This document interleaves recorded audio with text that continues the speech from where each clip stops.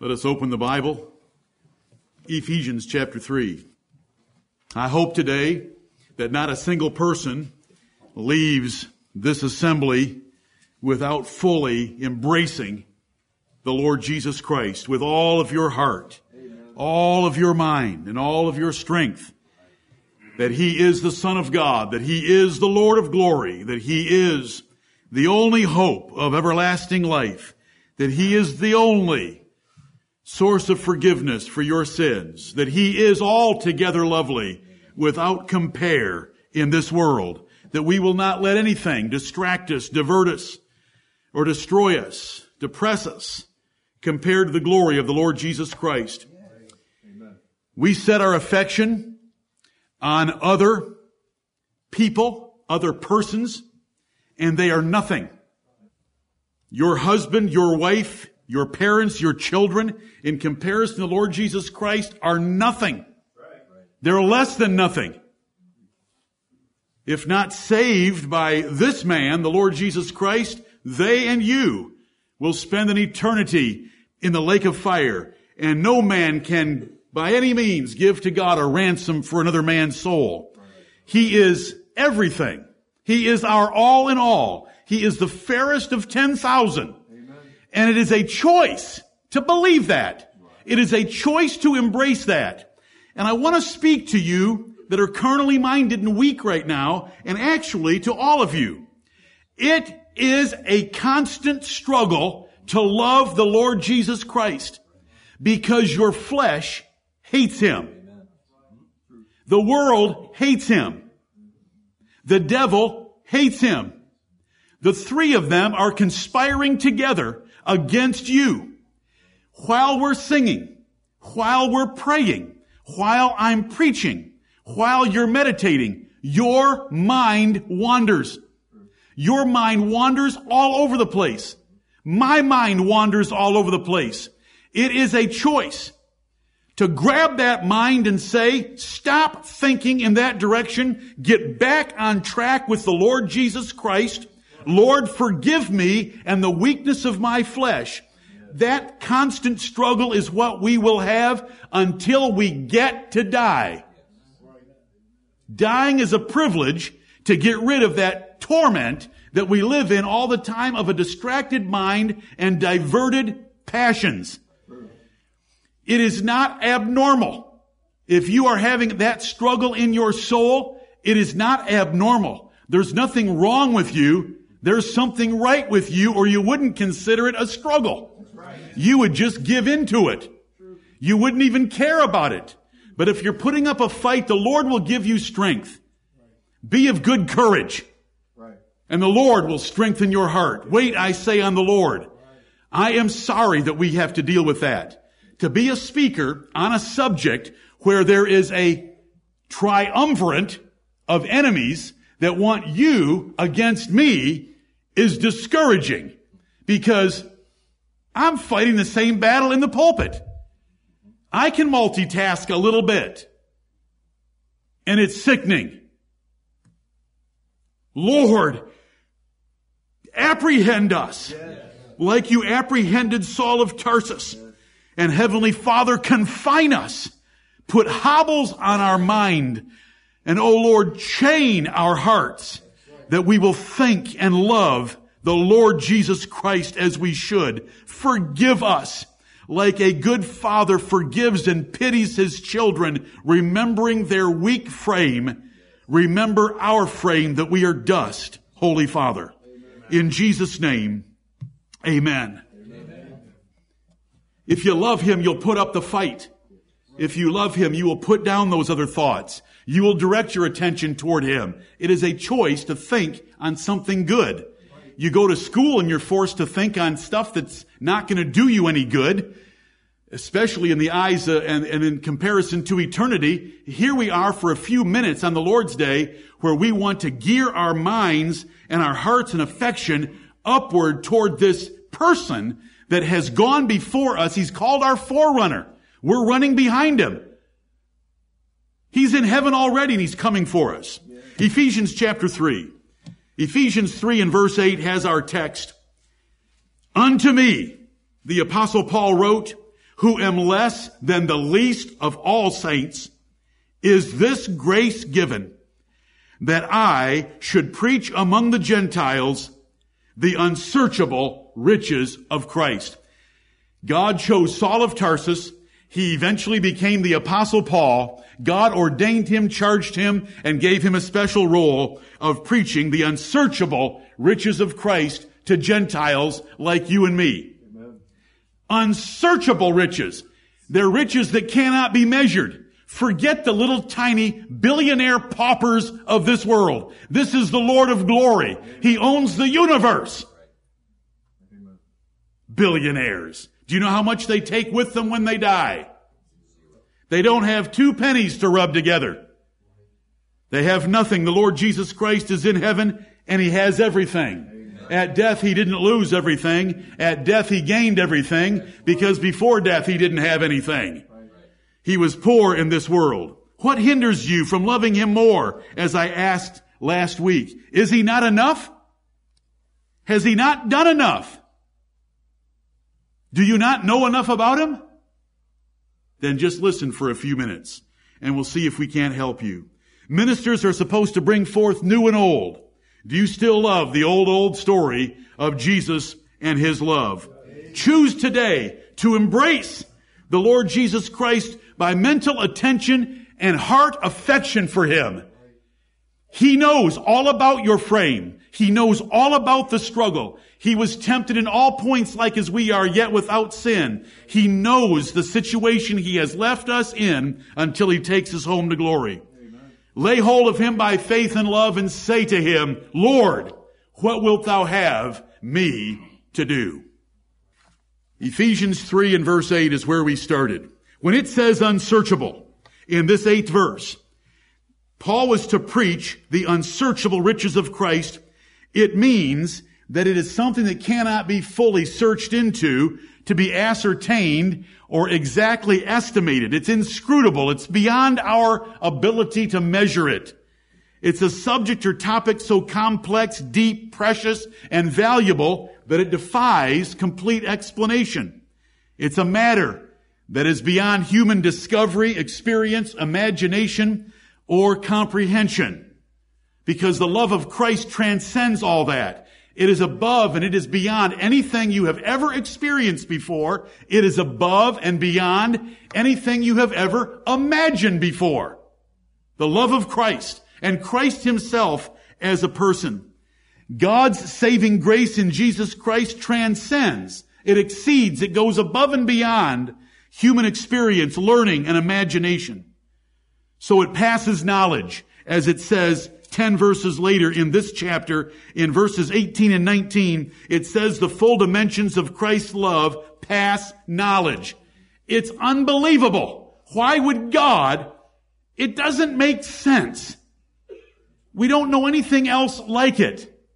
That someone else in this world would love you is very obvious. They're selfish, you're selfish, you two are connecting. That's just, but He isn't. He had to give up everything to come and to die for you. Yes, He did it for His glory, and His glory will be the ultimate end of all of us being saved. But here it says in verse 9, it passes knowledge, which is another way of saying unsearchable. And so we want to think on that. I gave you a verse and quoted it to you last Lord's Day from 1 Corinthians 2:9. Eye hath not seen, nor ear heard, neither have entered into the heart of man the things which God hath prepared for them that love Him. That's right.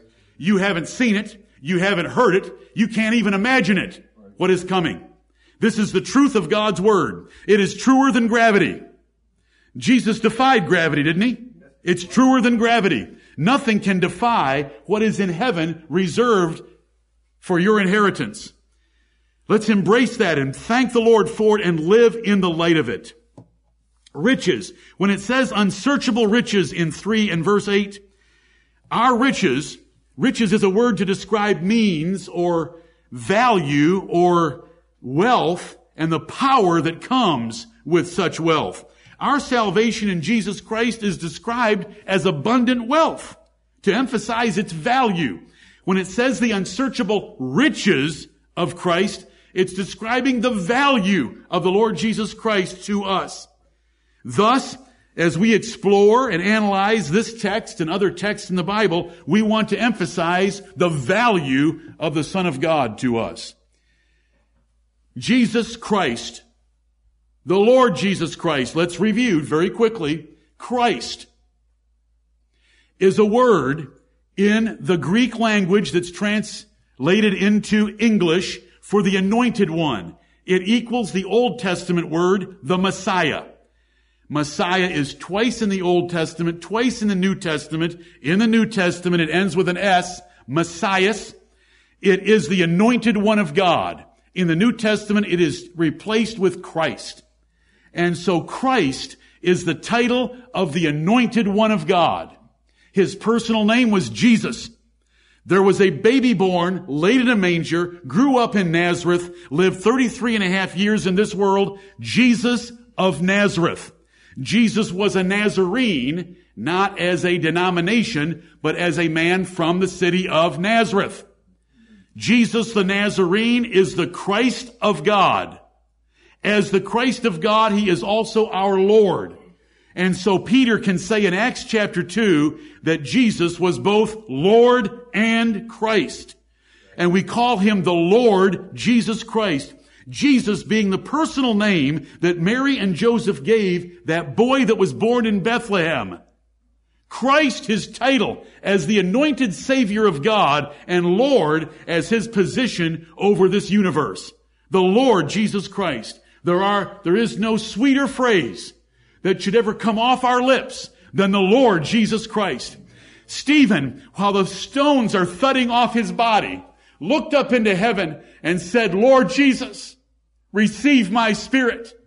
That is the best, and that is the only way to die. Lord Jesus, receive my spirit. But before we get to that moment, let's live lives based on, Lord Jesus, what wilt thou have me to do? Then we can call upon Him in confidence. Lord, help us toward that end. The unsearchable riches of Christ. Think with me. It is the glory of the person of the Son of God Himself, full of grace and truth and preeminent above all others. When we say the unsearchable riches of Christ, let's see if we can summarize it into a few defining statements. It's the glory of the person of the Son of God, full of grace and truth and preeminent over all others.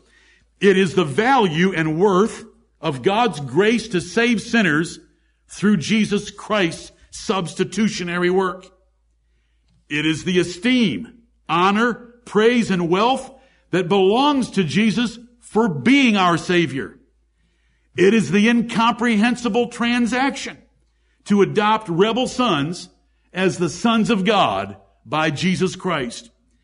It is the supreme power and value of Christ's saving work to fully save all the elect. The unsearchable riches of Christ.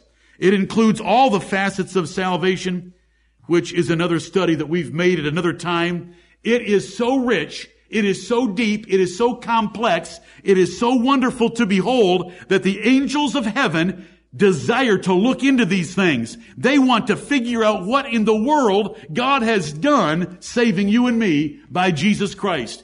How he made a man through a virgin that was lower than them. And when he was born, did you hear our brother Chris read from Hebrews chapter 1, when he bringeth in the first begotten into the world? You know that little dingy stable with the manger?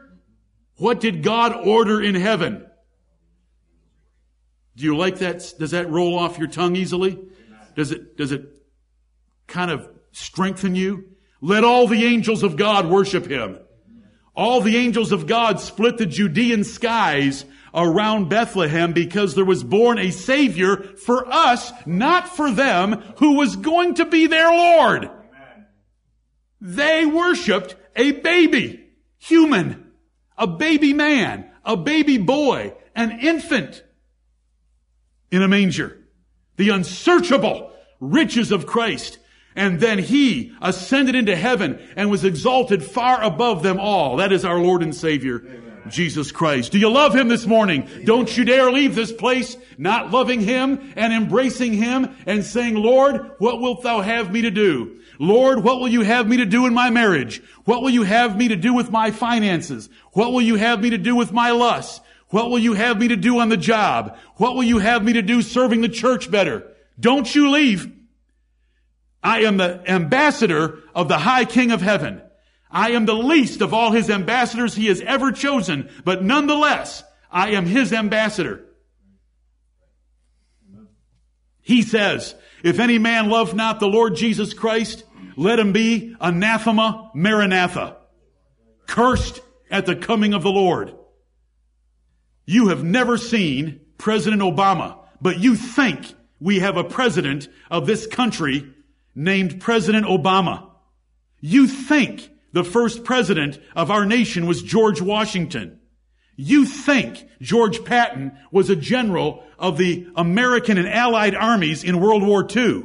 You think those things. You've never seen them. I don't know why you believe them. This we can believe. There is a man at the right hand of God. He is Jesus Christ the Lord. And he is coming again. And he reigns over heaven and earth, waiting for all of his enemies to be made his footstool. He is Lord in Christ.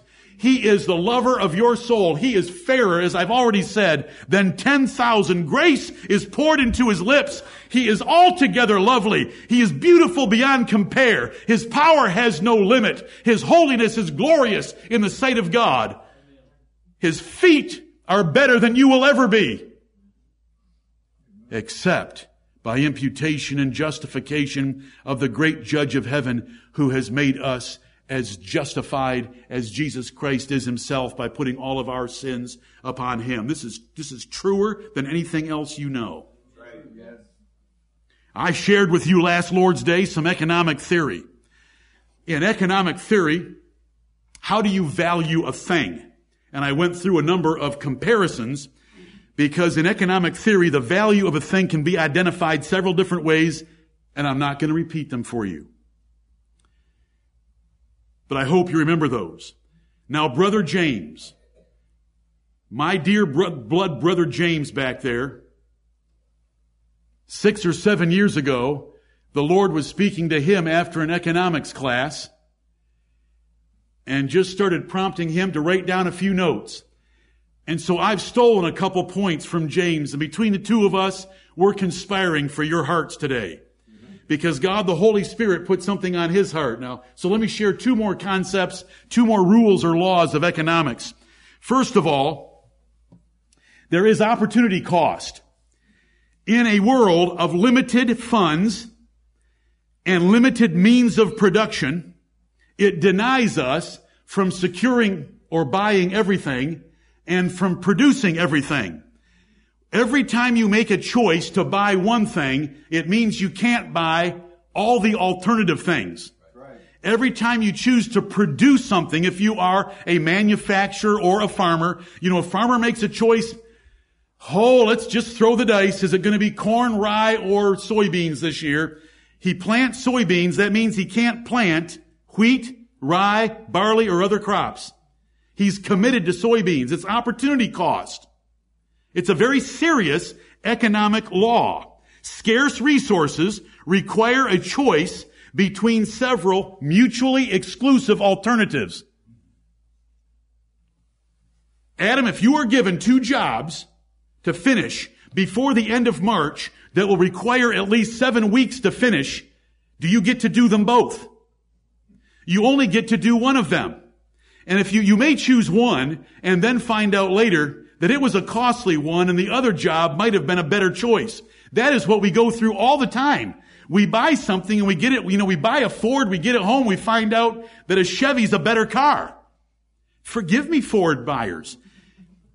It's called opportunity cost. Now just listen, and for those of you that have been taught economics, you already are familiar with it. If you've had business courses, you are already familiar with it.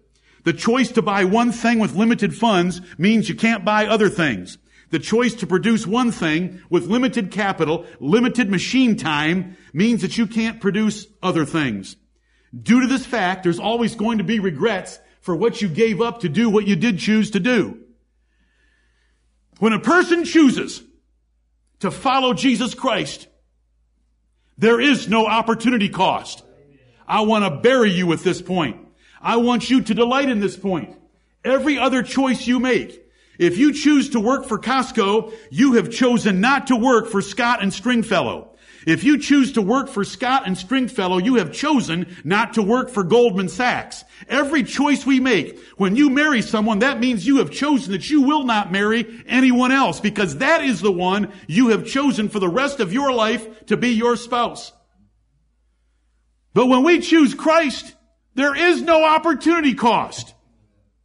Jesus would say in Matthew chapter 16 and verse 26, if a man were to gain the whole world and lose his own soul, it is a tragic loss. Do you follow me?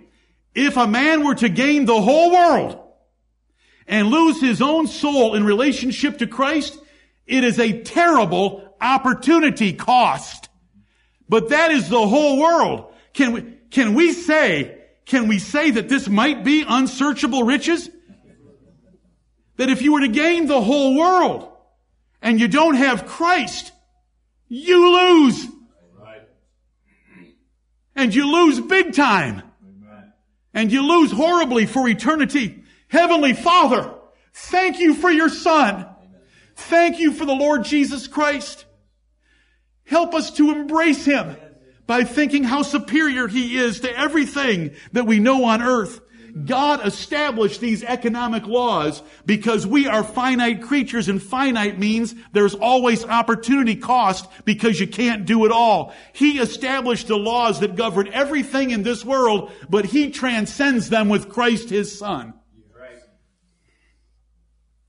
Jesus said, it is better to go into life maimed, right hand cut off.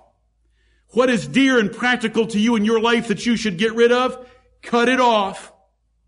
What are you tempted with your right eye? Pluck it out. I don't mean it literally. I mean getting rid of those things that lead you away from Christ. Jesus said, it is better to go into life maimed without your right hand and without a right eye than for your whole body to be cast into hell for eternity. There is no opportunity cost for following Christ. No matter what you lose for Christ, look at Mark chapter 10.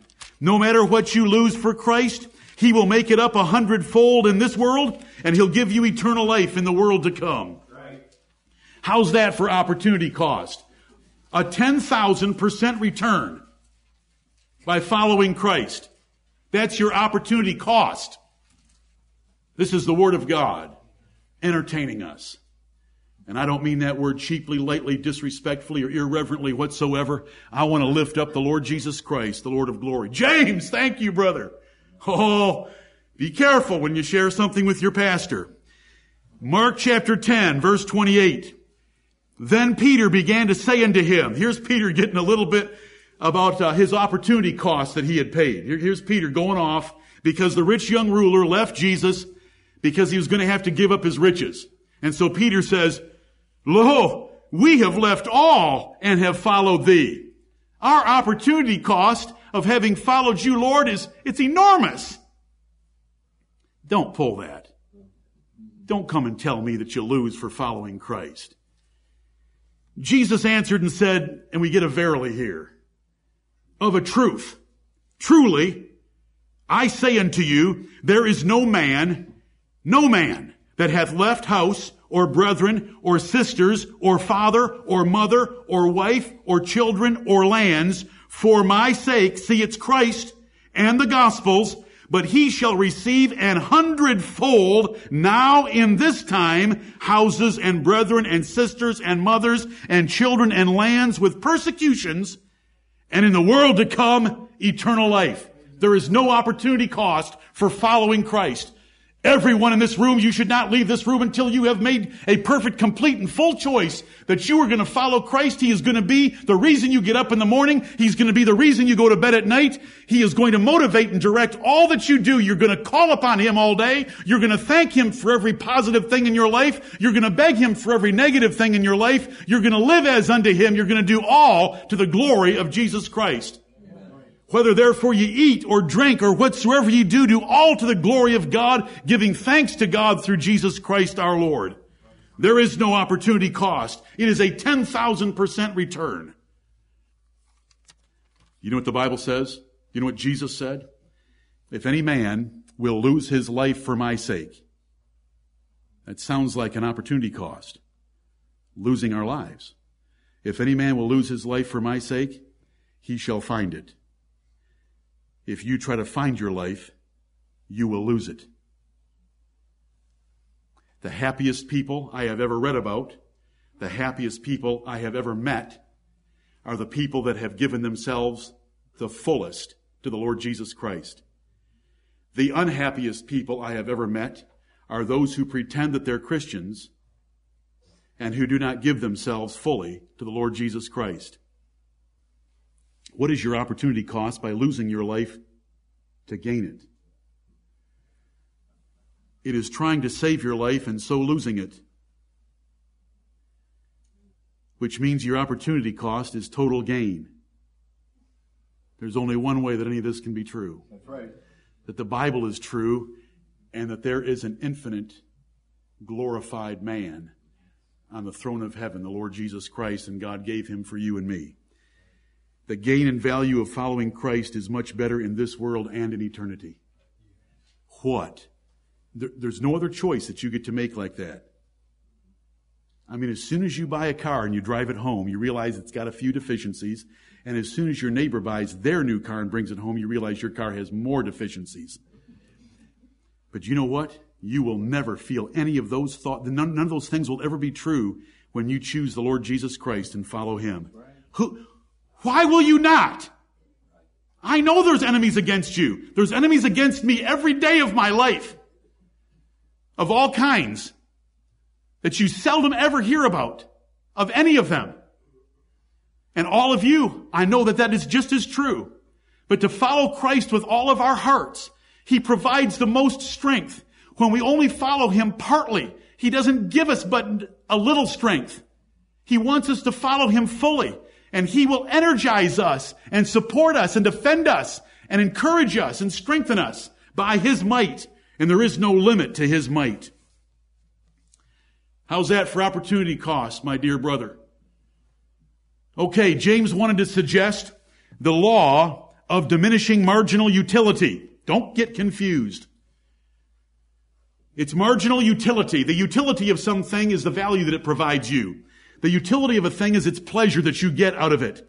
And in this life, the way God has so arranged things, the more units you get, they diminish on a marginal basis from satisfying you.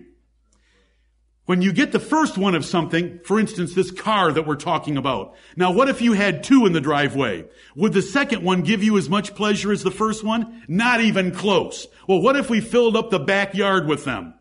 Would number 7 give you the pleasure of number 6? No, and 6 wouldn't even measure because it wouldn't come close to number 2, and 2 was in the shade compared to number 1. But now when you go to Hibachi Grill down here on Woodruff Road, you go in there and you get a plate full of food and you eat that food and it tastes so good. But the marginal utility of plate 2 has dropped off considerably, hasn't it? But because you're in a place where you paid a fixed dollar amount and there's as much food as you want, you think that maybe plate 3 will taste as good as plate 1. But by the time you've eaten plate 4, you are sick and you would wish you had never known that there was a place named Hibachi Grill. That is the law of diminishing utility on a unit basis. Because each one you get of something, it declines in its value and pleasure to you. Does God know this rule of economics? Oh, yes, He does. The Bible has this maxim. The full soul loatheth an honeycomb. What's the sweetest substance known to man? Honeycomb. Isn't that a cereal? Honeycomb. It's one of the sweetest things God ever made, but the full soul loatheth an honeycomb. Right. He's had 2 plates of food and somebody offers him honeycomb. That is way too sweet for me.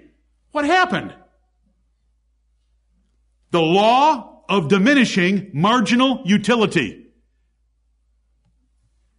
Does the Bible say this? He that loveth silver shall not be satisfied with silver. This is a law. God recognizes this law.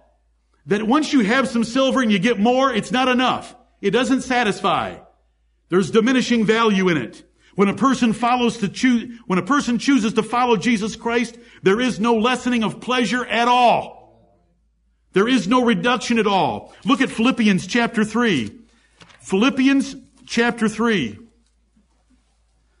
Paul, the apostle, knew Jesus better than anyone.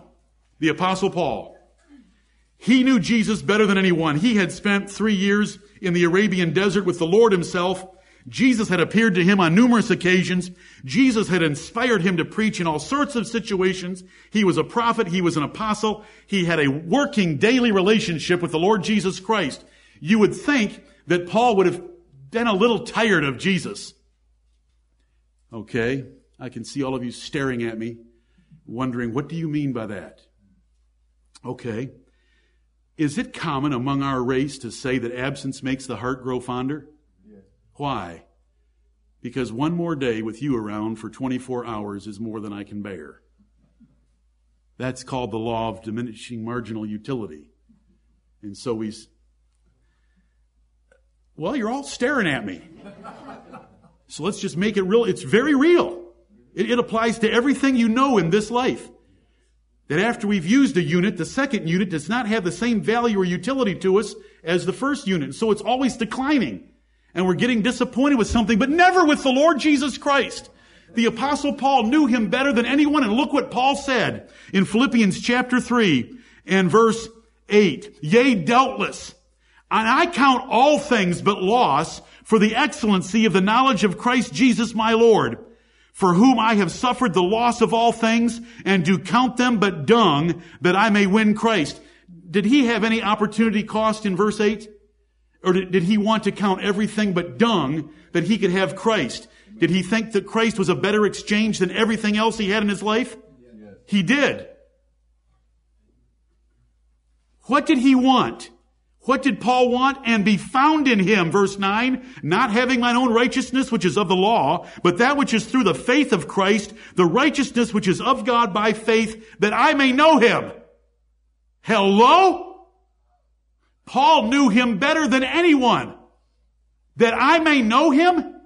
Everything in my life, I have thrown it away. I have counted it loss. I consider it dung in order that I might know him.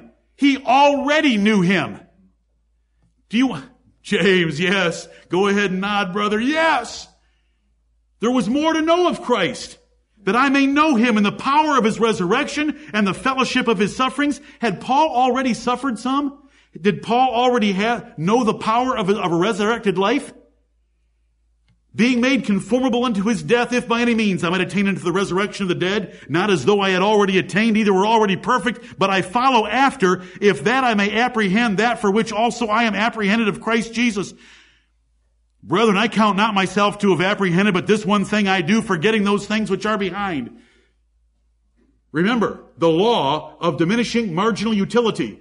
The first time he knew Christ, the second time he knew Christ, the third year of his life as a Christian, the sixth year as his life as a Christian, all those things which are behind are not his sins. Those things which are behind in this 13th and 14th verses are not his achievements in the Jews' religion. These are his accomplishments as a Christian, and looking back, he was forgetting all those things which are behind to press forward to more, because every new unit of Christ exceeds all the ones behind.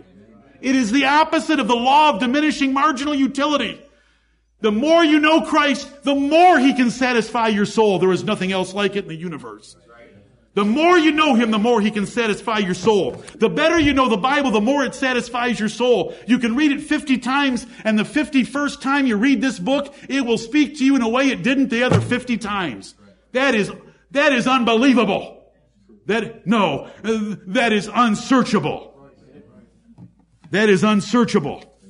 It's so wonderful. Jesus gained at the right hand of God full joy and pleasures forevermore. Peace and love that pass all understanding and knowledge are for his disciples. Thou wilt keep him in perfect peace. Peace that passes all understanding is what you get by learning how to lay everything at the feet of the Lord Jesus Christ with thanksgiving. David said, I have seen an end of all perfection.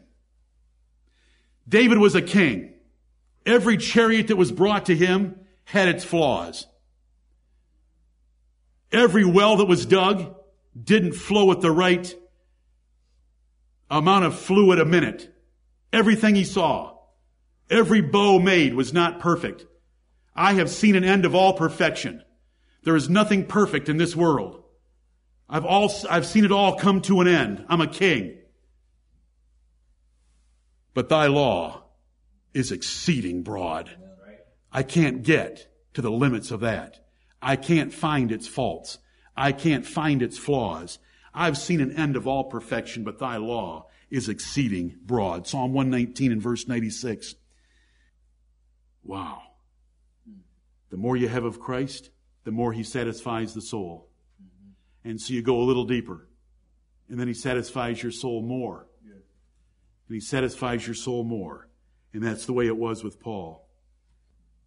And by living the way that the Bible teaches and that God, through Jesus Christ, has taught us, it maximizes all of earthly pleasures. The utility of marriage is best maximized by doing it God's way. If you don't do it God's way, marriage is very disappointing. If you do it God's way, it's very pleasing and satisfying. You never lose with Christ, the unsearchable riches of Christ. You will never plumb the depths of the beauty of the Lord Jesus Christ. You will never know the limits of his power. You will never know when he cannot buy something. There'll never be a time when he cannot help you. There will never be a time when he does not love you. All others might forsake you. Even your parents might forsake you. As it is written in Psalm 27 and verse 10, then the Lord will take you up. You're nearby, so flip back a few pages to Ephesians chapter 3. Ephesians chapter 3, and let's look at that 18th verse. The Apostle Paul prayed that the Holy Spirit would help the Ephesian church to be able, verse 18 of chapter 3, to be able to comprehend. Without Holy Spirit help, and I hope that you have prayed for the Holy Spirit to help you understand this message. Without Holy Spirit help, you are not able to comprehend, which is to understand or grasp with all saints what is the breadth and length and depth and height, and to know the love of Christ which passeth knowledge. Now, we went over this last Lord's Day, but I just want to show it to you again, that the breadth of the love of Christ took in so many of all different nationalities and races and languages and so forth, Jews and Gentiles, and we looked at the breadth of it, and we saw the length of the love of Christ. It goes from eternity before the world was created into the distant future of eternity and eternity's eternity. We saw the depth of the love of Christ even reach down to get you and me in this room. Yes. And the height of the love of Christ takes us all the way to the throne room of heaven and into the presence of God himself. Amen. We saw those things. Let us turn to the book of Hebrews. Let us turn to the book of Hebrews. A couple of brothers introduced us to this book, and let's just look at this book to see what it says about the Lord Jesus Christ. Brethren, don't go away from today's service thinking that was just another service. It has nothing to do with the speaker. It has nothing to do with his inability to communicate. It has everything to do with the content of this subject. The person and object of this subject, it is the Lord Jesus Christ. Don't go away without fully embracing him. I will live for him. I will bet my life in this world and my life in the next world on living for Him every day, one day at a time, every part of my life, my finances, my speech, my thoughts, my marriage, my job, the way I keep my house, everything will be governed by the Lord Jesus Christ. Lord, what wilt thou have me to do? Don't leave. I'm His ambassador. And it is a warning. Don't leave without coming to terms with the Lord of glory. Very briefly, thank you, Chris, for reading chapter 1. Thank you, Colin, for reading chapter 2. The Old Testament religion was God's religion. Moses' religion was God's religion. The book of Hebrews is written to converted Jews in Judea. That's why it's called Hebrews. They weren't Gentiles. The Apostle Paul, in this epistle, provides them the information about Christ that would solidify them and establish them and fix them in their newfound Christian religion, following Christ, so they would not go back under Moses, under the Old Testament religion of temple worship.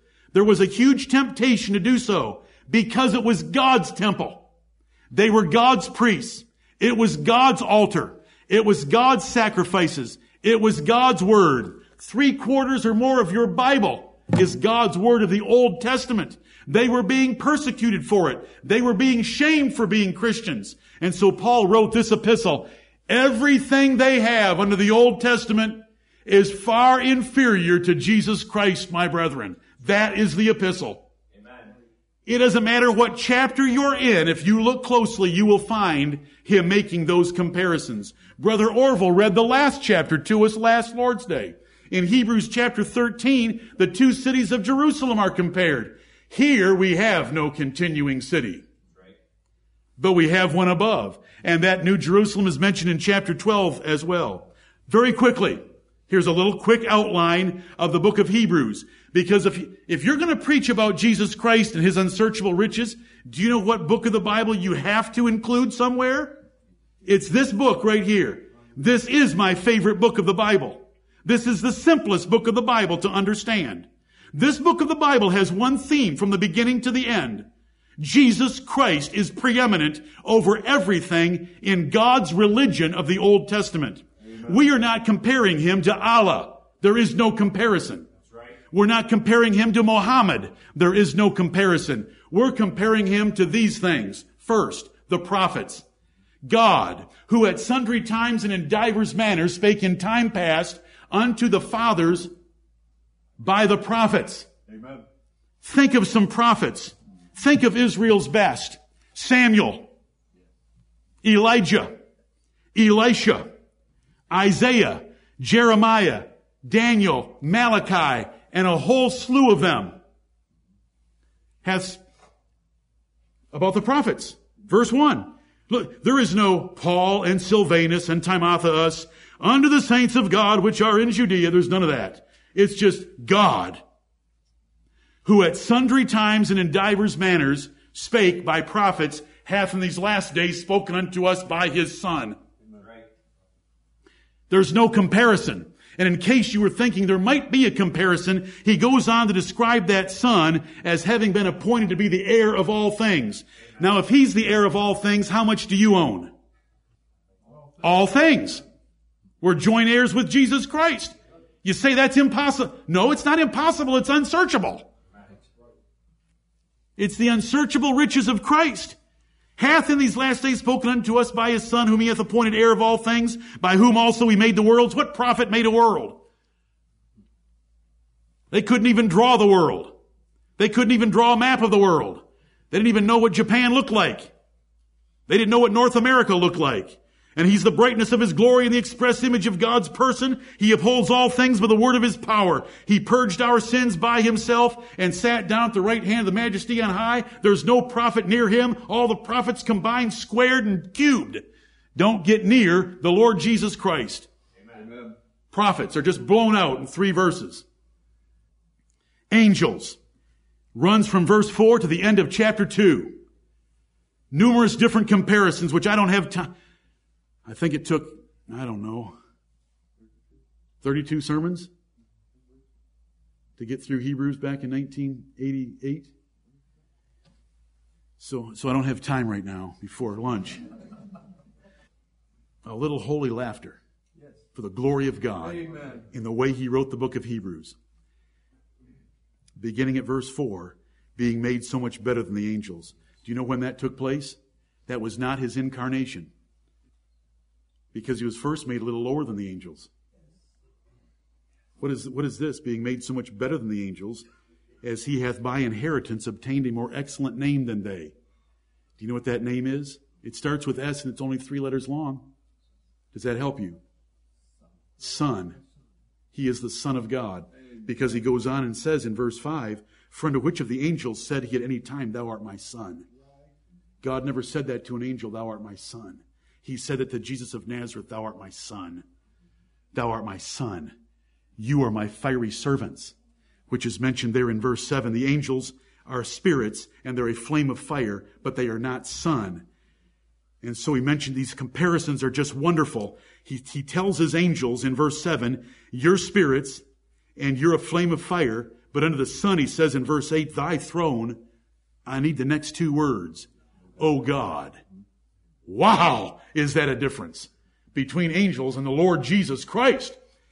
These brethren, these Hebrew brethren had been baptized in the name of the Lord Jesus Christ. They were tempted to give up that religion to go back under Moses' law. And so Paul, by the inspiration of the Holy Spirit, just takes Moses' law apart and shows how beggarly and weak and carnal and empty it was compared to the better promises, the better mediator, and the only Christ. And the only sacrifice that can put away sin, it's our Lord Jesus. I'm sorry that I don't have time to preach you the whole series on Hebrews right now because I'm kind of anxious to do it. So I have to skip over all this. And I hope that you were listening to Brother Chris as he read chapter 1. I hope you were listening to Brother Colin as he read chapter 2. Did you see where he brought in Psalm 8? You know, some things happen by design in our services. Did you notice when he read Psalm 8 in Hebrews 2? Because in verse 6 of chapter 2, but one in a certain place testified saying, what is man? That's David writing Psalm 8. And it goes on to quote David for 3 verses. And it says at the end of verse 8, but now we see not yet all things put under him. We don't see everything put under the feet of man. But the next verse has a pretty good inspired disjunctive. Is that but that starts verse 9 decent? But we see Jesus, who was made a little lower than the angels, crowned with glory and honor far above all principalities and powers now. And it goes on to say that he did not take on him the nature of angels. He took on the flesh of Abraham's seed so that he could die for us as you finish out the chapter. It's just fabulous material. Then chapter 3 is Jesus is better than Moses. Moses was so great to Israel. Can you imagine being in your hut after you've worked an 18-hour day making Pharaoh's pyramids without straw? You're in your hut and you're watching the 6 o'clock news and it has Moses on there defying Pharaoh. And the cameras have gone into the bakery of Pharaoh and they're cutting open bread and there's frogs in the bread. That's Moses. You get to the edge of the Red Sea and he holds up his rod and the Red Sea parts. He smacks a rock and water comes out of it. Fire comes down from heaven. There's a pillar of cloud by day, a pillar of fire by night. This is Moses. Moses was so important to Israel, God had to bury him where no one could find him, or they'd have been worshiping the corpse like the Egyptians were worshiping Pharaoh's corpses. So, we gotta have a chapter on Moses. Wherefore, holy brethren, verse 1, partakers of the heavenly calling, consider the apostle and high priest of our profession, Christ Jesus, who was faithful to him that appointed him, as also Moses was faithful in all his house. So far, they're equals. Well, except if you read verse 1. Because we only got one apostle and high priest. By the way, if you're ever talking to a Mormon, Hebrews chapter 3 and verse 1 helps. I love Hebrews 3:1 because there's only one apostle, not a quorum of 12 in Salt Lake City, and there's only one high priest, And both offices are in one man. It is the Lord Jesus Christ. Verse 3, for this man, what man are we talking about now? For this man, Christ Jesus, for this man was counted worthy of more glory than Moses, inasmuch as he who hath builded the house hath more honor than the house. For every house is builded by some man, but he that built all things is God. And Moses verily was faithful in all his house as a servant, for a testimony of those things which were to be spoken after, but Christ as a son over his own house. The house that Moses served in he was just a servant in the house that was Christ's house. He built it, and it was his by possession, ownership, and headship. If we go to chapter 4, it's Jesus is better than Joshua. Do you understand that when the name of Mary's baby was Joshua? Oh, it makes me uncomfortable to even tell you that. The name of Mary's baby was Joshua because they spoke Hebrew. But when Hebrew comes into Greek and then into English, it's changed to Jesus. You better remember that. Now there is a rest. And when we open the second service, we are going to open it with Psalm 95 that tells us in one 2-letter word that there is a rest. And that rest is not the seventh day. Do you know how wonderful it was to have one day completely free of all labor every week? That does not come from the movements of the heavenly bodies. There is no movement of the sun, the moon, the stars, or anything else that tell us about a 7-day work week. That comes out of the Word of God. And all the nations of the earth follow it. That was a rest. But that isn't the rest because Paul makes fun of that in verses 3 through 5. But still there's a rest. And then he mentions this rest. Verse 8, for if Jesus had given them rest, that Jesus is Joshua, the successor of Moses. Because the land of Canaan was not the rest for the people of God. But wasn't the land of Canaan a land flowing with milk and honey? It was indeed. But wasn't Canaan a land that had 7 nations that were replaced by the Israelites? It was indeed. But wasn't Canaan the land where the cities were already built, the infrastructure already in place, the wells already dug, the vineyards already mature, and the houses already furnished with good things because of generations of accumulation? Isn't that the land of Canaan? Isn't that the rest? For if Joshua in the book of Joshua had given them rest, then would he not afterward in Psalm 95 have spoken of another day? There remaineth therefore a rest to the people of God. And what is that rest? It is believing on the Lord Jesus Christ, and ye shall find rest for your souls. It's not unbelievable. It's just unsearchable. And that's all for this assembly. May the Lord bless the preaching of His word. Amen.